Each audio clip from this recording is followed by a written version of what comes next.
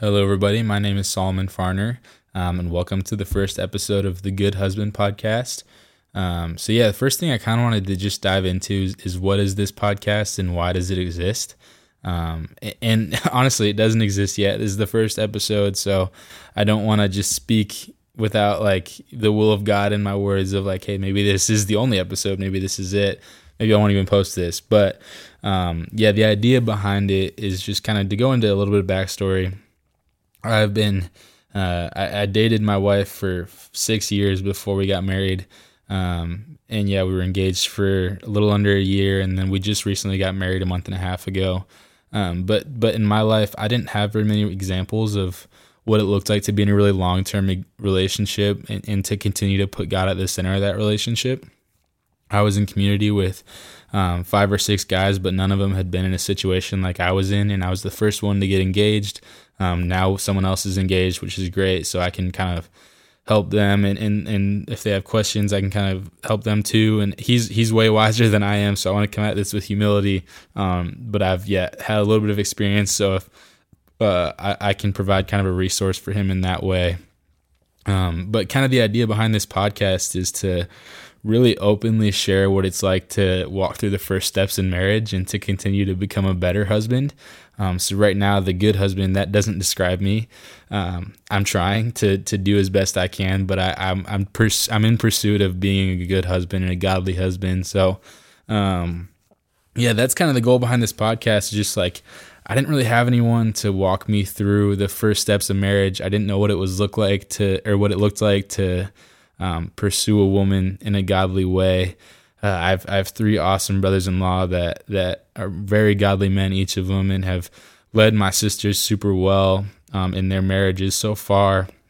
But I can't hear about kind of the sin struggles or anything like that, and it's a little bit weird because it's obviously about my sisters. But so I wanted to kind of provide that for other people and provide a resource that hopefully helps young men that are pursuing their wives and pursuing their girlfriends and serious relationships to marriage, and kind of set an expectation of, hey, this is kind of what it looks like to be very new and fresh in marriage, and to start to learn all these things to hopefully save them from being in a position that I've been in, and the conflicts that I've been in with my wife, and the ways that I've led her poorly. I kind of wanted to just dive in. So what kind of sparked this idea in my head? So I was at a Taylor Swift concert last weekend. And if you've heard anything about these concerts, you'll know that this is the craziest thing ever.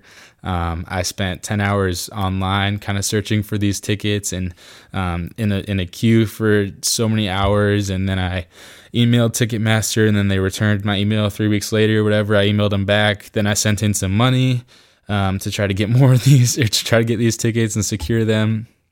Overall, it was a very wild process.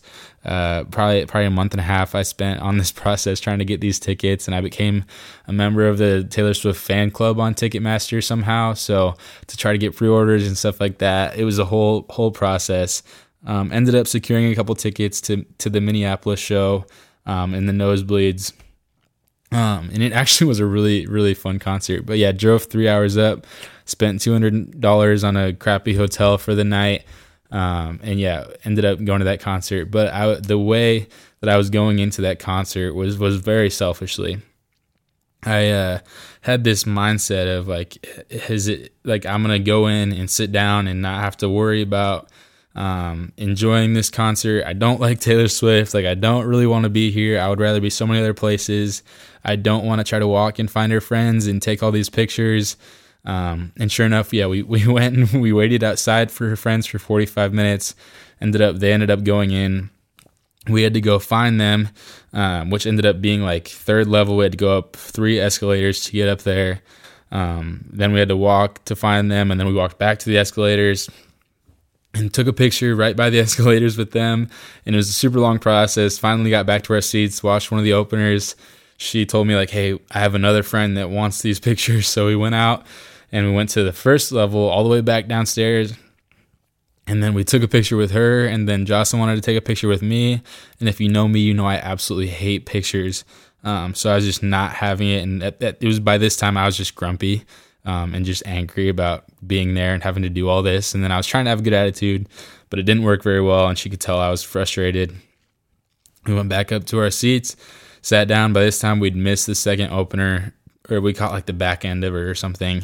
And then we sat down, she asked to take a selfie with me, and it was at this time like, nope, I'm done. Like, I'm not taking any more selfies. Like, we've taken so many pictures. We've spent hours trying to get these pictures. I'm done. And she could tell it kind of pissed me off. And so she was, obviously turned off by that, like upset and just knew I was grumpy. And she's like, you can't, like, this is the best night of my life. You can't like do all this. Like, you can't be grumpy. You're ruining the experience, whatever. And we got in the concert, and she was just trying to dance and like enjoy this experience. And I was just, I don't particularly like to dance at concerts. I usually just like will stand and watch.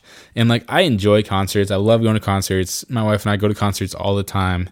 But yeah, when you see me at a concert, you'd think I wouldn't be enjoying it because I just stand there and watch. And yeah, sometimes I'll bob my head, but most of the time I'm just standing with my arms crossed. And that's truly just because I love to like experience it, and I love to like see all the production stuff. I like the dancing. I think it's really cool to see how artists are like very creative in that way, and the way that they kind of design their shows, and just like to listen to the talent. But Jocelyn is not that way.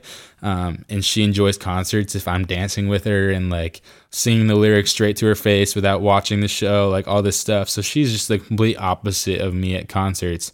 And to me, I was getting frustrated with her because she just kept looking at me, trying to get a reaction out of me, like trying to get me to enjoy this concert in the way that she enjoys it.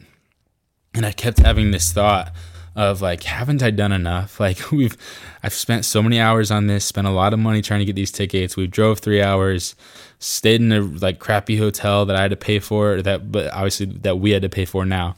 But we had to pay for this crappy hotel, all this stuff. Like, hadn't I done enough? And then like, it was like God smacked me in the face. He's like, there is no enough. Like, why would you go into a posture like that with your wife who you love? Like, this concert is for her. Like, you did all this for her. Like, love her well through this. And so then I realized, like, man, like, I'm an idiot. Like, for the first month and a half of the relationship, I would just not put as much effort into pursuing her and loving her well, because I thought I had done enough. Like, I thought that if I did all this stuff, like, spent so much time pursuing her, like spent 6 years, obviously we got married. I worked hard to try to like provide. And then like this concert, like I'd done all this stuff to get there. And then we drove 6 hours, whatever. And it was like, isn't this enough for you? Like, what else do you want from me? Why do you want my attention? Just enjoy this. Like, I did this for you.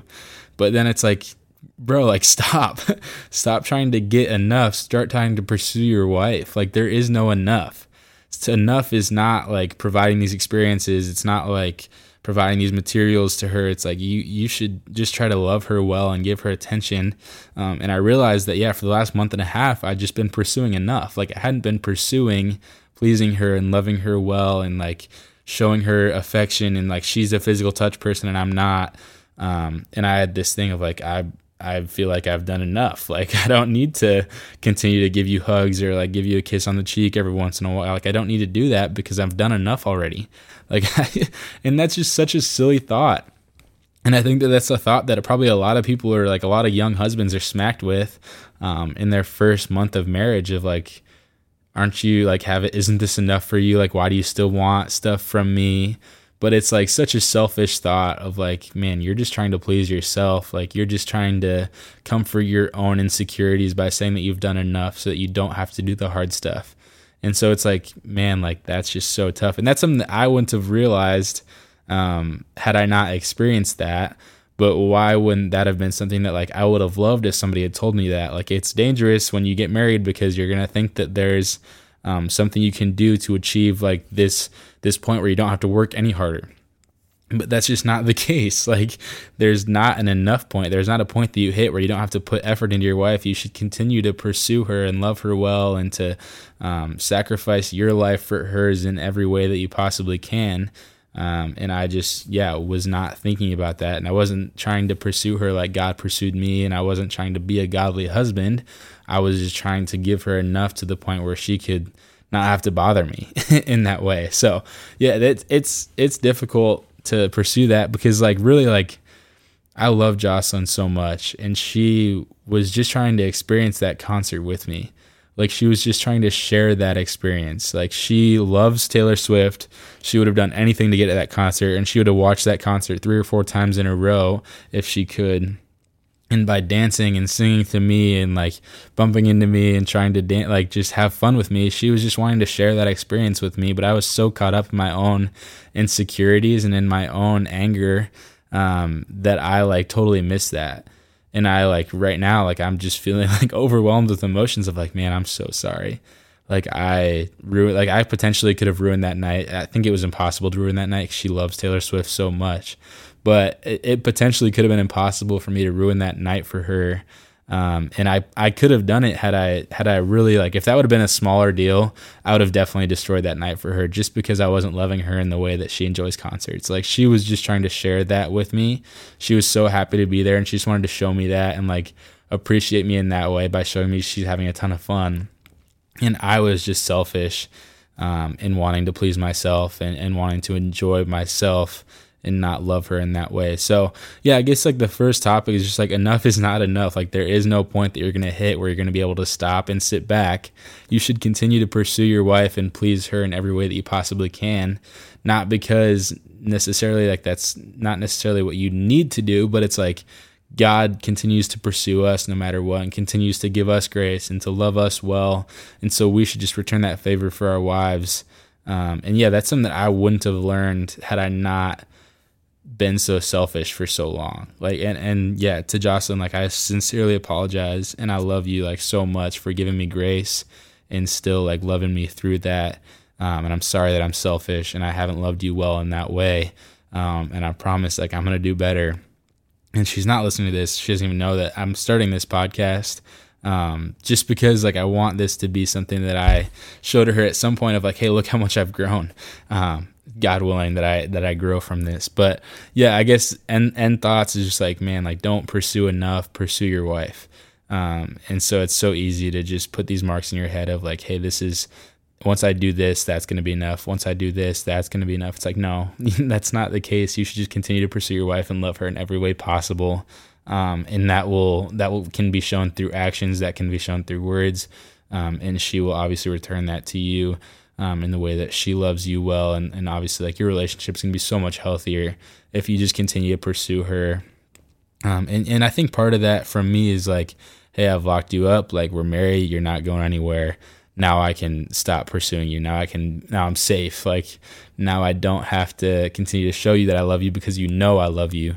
But then, like, I was seeing throughout the day, like, man, she doesn't feel loved by me. And that's my fault because I thought that this was enough. Like, I thought that marrying you showed you that I loved you. But then, yeah, to me, obviously, I don't feel loved by physical touch, but I expect her to show me love through her words and through her actions.